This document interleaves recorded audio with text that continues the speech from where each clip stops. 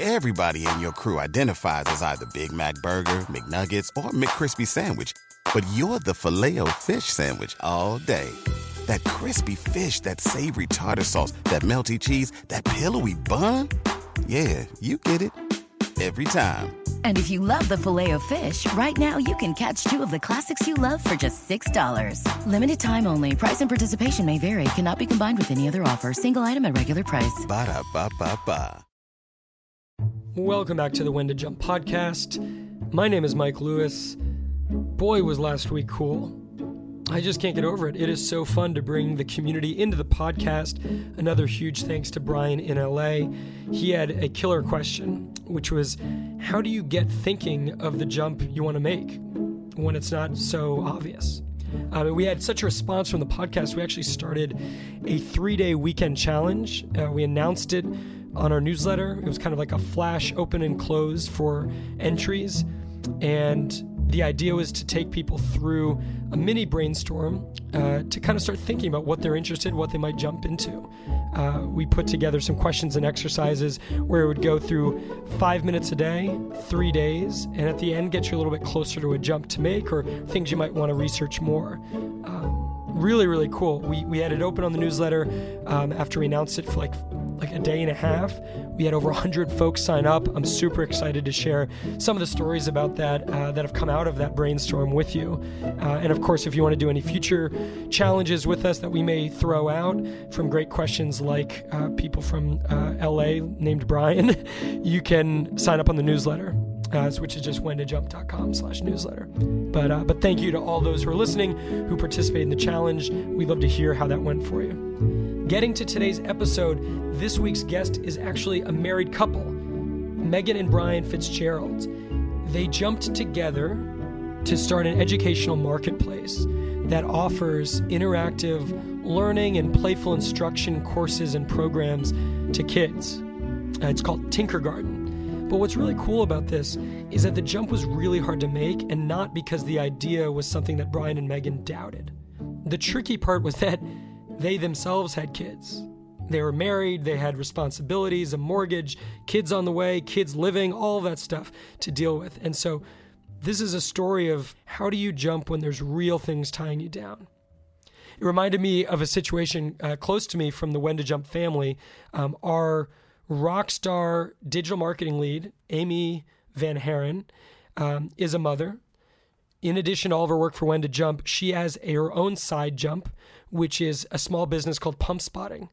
Pump Spotting helps promote exposure and visibility for the benefits of allowing breastfeeding to occur in the workplace and elsewhere. It's an amazing community, an amazing small business. Amy's able to just wear a million different hats and is really doing great things with Pump Spotting. But I bring this up because not too long ago, she had an idea for a nationwide tour to buy an RV and go around the country, bring awareness to breastfeeding moms and to companies and workplaces all around the U.S. to say, hey, breastfeeding should be a thing that everyone welcomes and advocates for.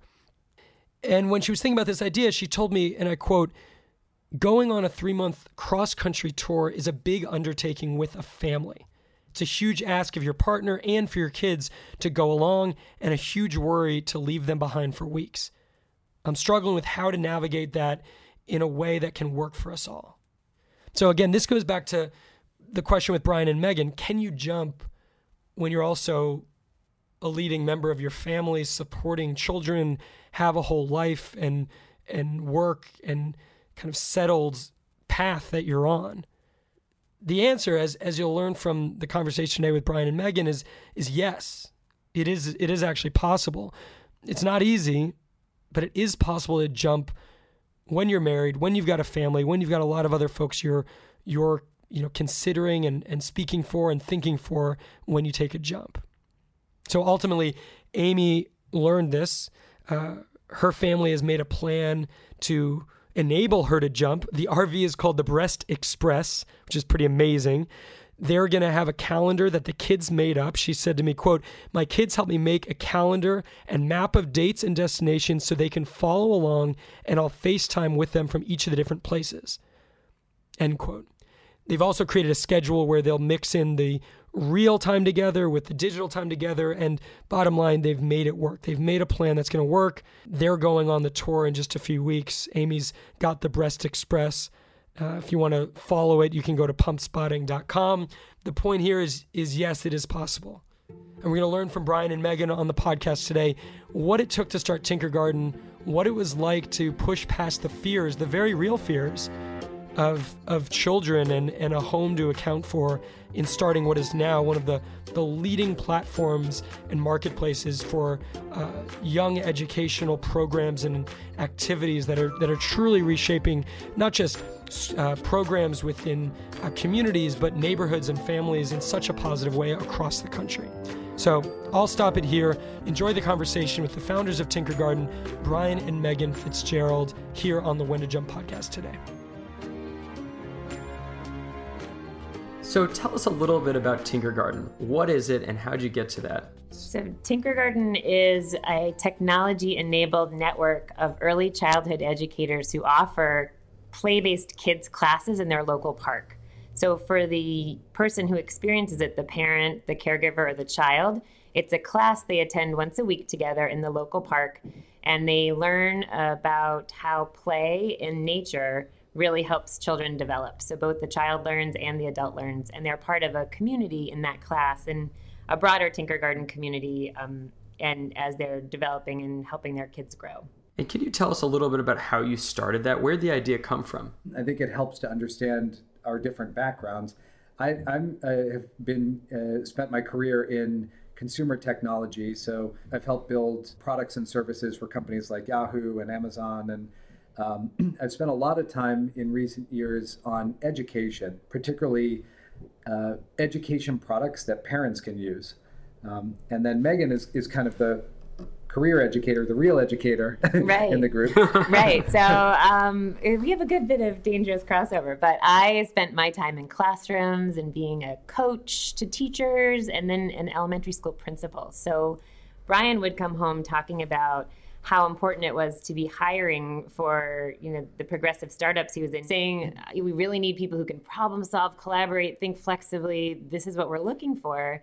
And then the way you develop those skills is through open-ended and exploratory play, right? And in environments that are ever-changing and really sensory-rich. And so looking at the lives of children as they were more and more structured, more and more adult-led, and more trending toward, a mono or two sensory technology world, that really concerned about what was going to be happening for kids in order for them to prepare to be the people that Brian was trying to hire and that, they need to be. So this is what we talk about a lot. Yeah, and I think the general trends that we were seeing, kids spending more time indoors, by the time they're 8 years old, they're spending about 7 or 8 hours a day in front of a screen. Yeah. These were just kind of pretty alarming trends to us even before we had children.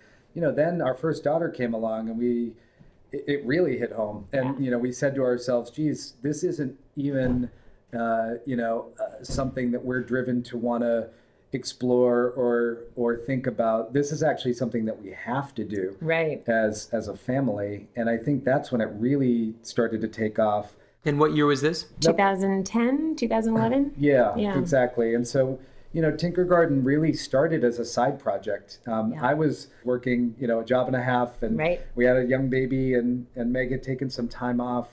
But nights and weekends, we would think about this idea of Tinkergarten and this curriculum that we wanted to develop. And what we would do is effectively brainstorm ideas. We would prototype them out in Prospect Park in Brooklyn. Subject our friends to these our friends experiments. And the young neighbors, babies who were 6 months or 12 months old then at the time to these ideas. And we would document them and we would publish them online. Yep. We'd videotape it sometimes, and we would just refine this process. From there, we got to the point where people started to hear about it.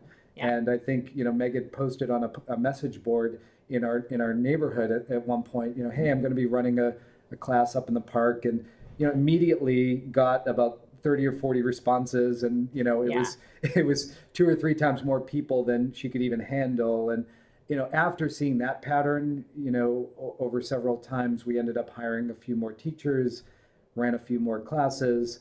and at that point really, understood that this was something a little bit beyond something that we thought was Right. interesting. There were actually parents who also wanted their kids to have it. What were the first classes? Like what were you doing that drew 30 families and folks signing up? Yeah. So the first classes were not entirely dissimilar to what we do now.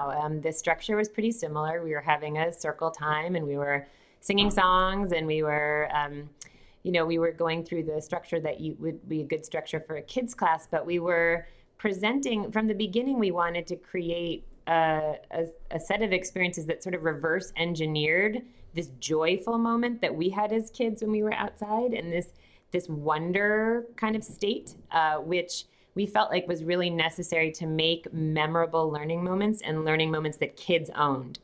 So one of the things that we would do, for example, was I would come and say, we're going to paint today.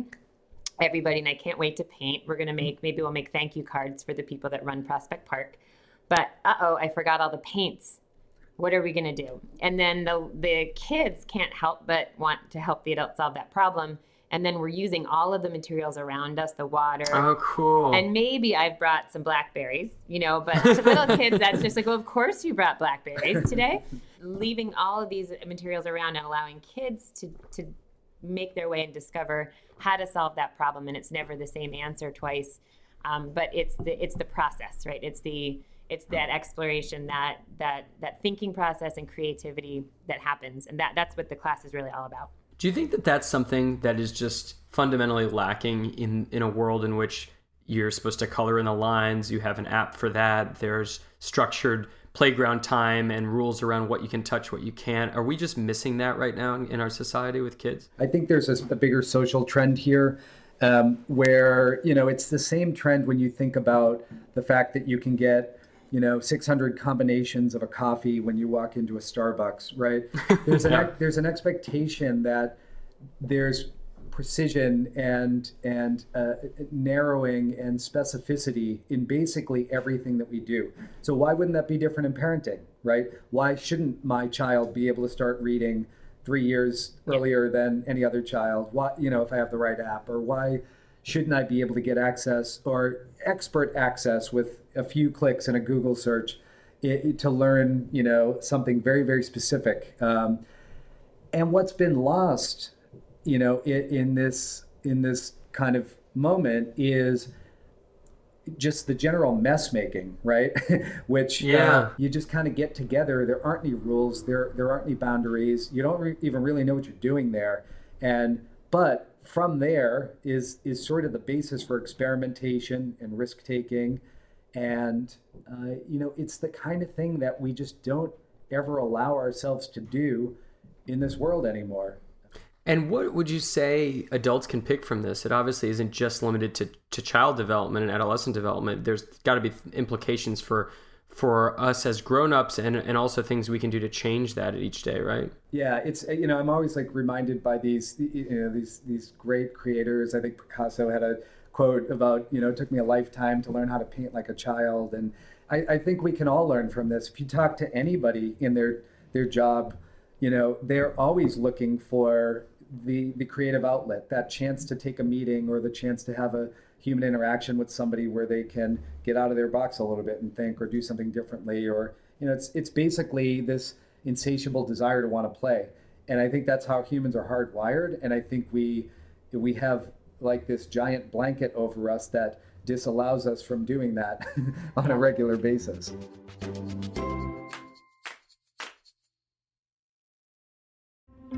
At what point, going back to the story, did you say we've got something here and a bigger jump was necessary? We came to the big leap point, I feel like, in 2014. Yeah, exactly. Several things coalesced. Yeah. I think that we were running these local classes. We were getting, it was resonating. We reached out to folks in suburban areas and rural areas in different pockets of the country. And on a whim sort of said, hey, if we can hop on a Skype session with you and try to train you online, would you try to do this for us? And would you allow us to sort of measure what happens and pick your brain a bit? And we ran about a half dozen of these prototype tests around the country. And what was entirely clear to us at that point was this is a universal idea, right? This is something that no matter where you grow up, in what part of the country, urban, suburban, rural, any income level, it's something that's on your mind and something you care about. So very consistently, what we would see in every one of these communities is, oh, I'd like to become the leader, or I know exactly who the leader is in this community, or I want my kids to have this, right? I want my kids to have this kind of a childhood. And so once we got the validation and confidence around that, I think we began to, set our sights on what would be the scalable platform that would allow this to happen in every community everywhere. Right. And we started really knowing what we would need to do to build a virtual training platform and to, account for quality of every session, all the things that were different than working with humans in the local area. So. And then like everything else, there's another point in life happens. And for me, I had decided I was going to, wrap things up with my current job. And it was time to, kind of move on and do something different. And so I took a short break, and my goal was I'm going to hang out for the holidays. We were going to take a little trip, I think, and and then I'll go off and find another job. Yeah, you're going to find a job. And as I started, and that didn't happen. It's interesting. I mean, I was been in the business for a while, so pretty hooked into some networks. And would just go and talk to some old friends and various investors and people at startups, kind of looking for what was interesting. But there was just this obsession that was also going on in my head. So every conversation I was having was like a fraction as interesting as what I was going to do when I got home. Exactly. And if that's not a sign, I don't know what is, right? I remember the same exact feeling when I was coming back, putting my bags down from playing squash and starting to interview with similar types of folks in the industry I knew. And yet every conversation I was bringing to the 3 stories of jumpers that I had in my backpack. And it was like, okay, I think this is the point where you got to do something about the thing you're thinking. That's right. Definitely. Yeah. And, so you just sort of reach this point in your gut, exactly what should be done. And in your head, you have every reason in the world to believe that this is a ridiculous idea. Yeah, especially when it's 2 people in a household who are deciding to take the leap together. I think it was so interesting at, the Builders and Innovators to see how many husband-wife teams actually were there, because it is a big leap to go together. And we actually, on a personal level, found out we were having our 3rd daughter at this moment, and we're like, oh boy. Oh my gosh. Really literally, as we were deciding whether we should actually double down on this and give this a go.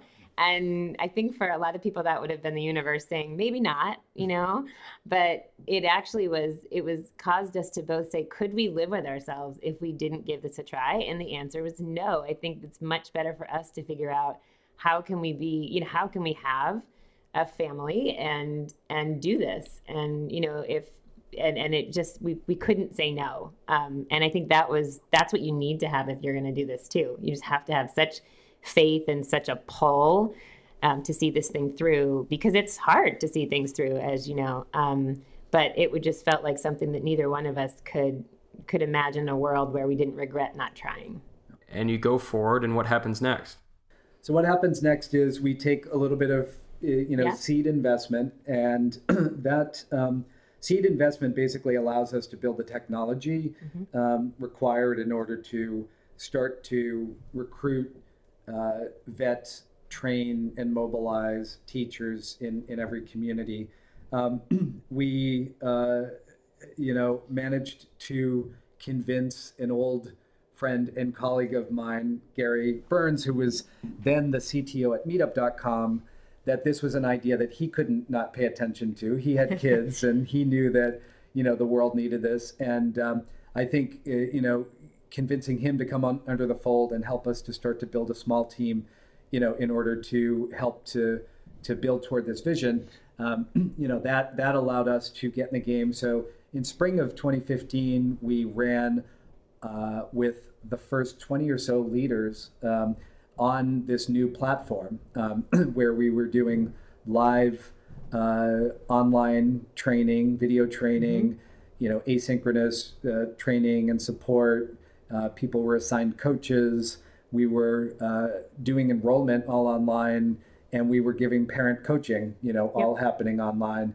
And what's happened since then has been really, obviously very exciting for us. So in the matter of a couple of years, those handful of leaders who were in one geography at that point have now spread out to be, over 1,000 leaders across most U.S. states, with nearly 100,000 families who have now participated. And the rate of growth is actually quite high in terms of the amount of people who are applying now to become leaders, and seeing hundreds and hundreds of those people roll in every day.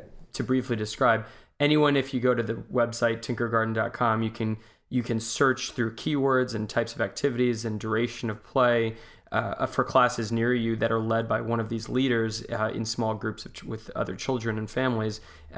For those who, I guess my meta point, are not educators by background, you're almost allowing them to bring something from their background into the equation that's unique, right? Whether they were a teacher or not a teacher, but maybe a doctor or a lawyer or an actor or something that has no business being in education in a previous world, but now gets to be something they mesh together with. Definitely. We have so many people who said, I always wondered what would have happened if I'd been a teacher, or I just have always loved kids and I'm loving my work in a way that I just didn't love what I did before. And that this is definitely a way to jump and to try something else. And that's true for people even who are educators. We have a lot of classroom teachers who really felt like the kind of teaching that they had to do at moments, much as I love the system, really wasn't what they felt was best for kids. And that this is a chance to jump from that feeling into the kind of teaching that they always longed to do. So we hear that from almost from both groups, if that makes sense. But I think it really does overlap with the when to jump idea. These stories are really interesting in that you've got, retired teachers who remember a time where learning used to be like this and are very cognizant of how it's changed, who say to us, I want to do it again. You guys are kind of hearkening back to the way it used to be. And that's why I want to, in my retired, part of life, I want to come back and be a Tinkergarten leader. Or, a stay-at-home mom who is with, her children throughout the day, who is really tuned in to early childhood development in a profound way, to be the expert within her community, the person who is getting this kind of training, development, support, who can then share those ideas within her community.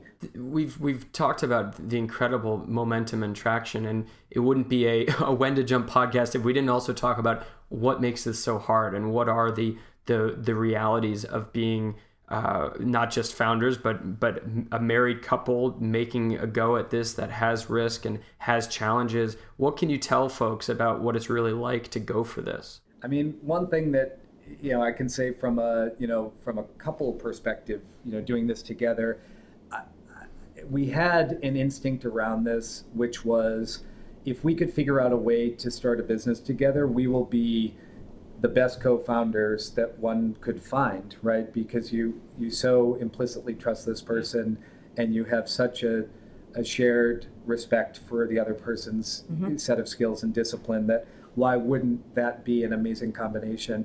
I think what we've learned about it, though, is that the communication piece is really, really important, particularly in the case where we have, 3 kids now under the age of 7. And trying to manage that job as well. It just it requires a elevated level of communication and being really specific about one another's needs, I think. And then so anyway, that's some of the kind of learning and growth, I think, that we've taken out of it. Yeah, and I think when you when you create something, and especially when there are humans involved who are now coming on board and giving their time and love and passion, or creating their own little instance of this, it's really hard to pull away from that.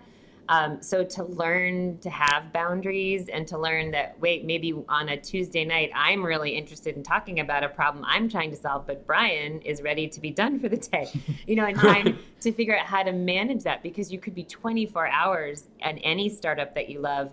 And then when you're both could be 24 hours, you really have to learn how to say, this is date night. This is, I'm open, I'm closed, The neighbors are coming over, no more Tinkergarten conversations. Exactly, yeah. And then I think you need a whole world of support. So we are very lucky to have parents and great, aunts and neighbors and friends who can help us with this and are truly wholeheartedly supportive. There's no way we could do that without them as well. Yeah. And what advice would you give to folks, whether they are, with a partner thinking about taking a jump into something, or are just in that kind of ideation phase as they, listen to this on a commute or at their desk? What would you tell them about taking a jump? As it relates, to just kind of the greater idea of following a passion, like Tinkergarten in our case. To me, it really comes down to listening to yourself. And I happen to be hardwired, I think, as the kind of person who can't turn down the volume on stuff like this when it's bubbling up from within inside me. I realize that many other people might not be that way, but I do feel like there is a volume knob in everyone, right? Yep. And part of the skill is like just being able to kind of listen and tune into it and maybe have a little bit of like fearlessness about turning it up a bit. Yep. Yeah. And I think, to add to that, we each needed to have a lot of conversations. So I think another idea is when you have an idea, like shop it and talk about it and meet with people and have people push on it and pull on it. Be prepared for plenty of people to think it's a crazy idea and to advise you to take the job instead of to take the jump. But in every one of those conversations, it caused you to listen closely to how you were feeling in response to those conversations. I had the same, talking to experts, talking to people in my field. What do you think about this? Talking to other moms and other people around the country. That was really important for us, as we honed our thoughts about it through all those conversations. I think you can't have enough of them. Brian and Megan, thank you so much for joining me as the first couple to join the When to Jump podcast. I really appreciate your time and best of luck with Tinkergarten. Oh, it was wonderful, Mike. Thanks for making the time for us, too. It was a lot of fun. We appreciate it. That will just about do it for the When to Jump podcast. For more on Brian, Megan, and their story around starting Tinkergarten, you should check out Tinkergarten on the web at tinkergarten.com. They've reached over 100,000 kids in helping put them outside through different educational programs and instruction. They have over 1,500 leaders, and they're in every state in the country. Incredible stuff, an amazing jump story, not just about starting a company, but again, what it takes to jump with a family. And for more on Amy, you can check out pumpspotting.com/The Breast Express. I appreciate her sharing her challenge and solution with us. And again, if you've got a question or a jump to make or a comment or something you want to share with our audience, just email us, jump@macmillan.com. That's JUMP@Macmillan, MACMILLAN.com. You can also submit a form through the website, whentojump.com. You can follow us on social. You know where to find us at When to Jump on Instagram. When to Jump on Facebook is facebook.com/When to Jump, and at When to Jump on Twitter. 6 days left until we will end up wrapping up the applications for the Jump Fundamentals course. It'll be our second and final session for the spring. Check out whentojump.com/jump school if you're interested. And thank you again to the over 100 folks who participated in our 3-day weekend challenge. That was really fun to just get the ball rolling on finding out what that jump is. So we look forward to hearing from you. Send in your questions, share your thoughts, and thank you for listening to the When to Jump podcast. We'll catch you next week.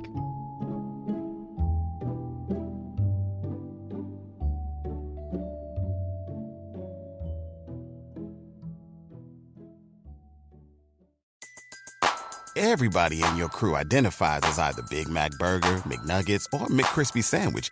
But you're the Filet-O-Fish Sandwich all day. That crispy fish, that savory tartar sauce, that melty cheese, that pillowy bun. Yeah, you get it. Every time. And if you love the Filet-O-Fish, right now you can catch 2 of the classics you love for just $6. Limited time only. Price and participation may vary. Cannot be combined with any other offer. Single item at regular price. Ba-da-ba-ba-ba.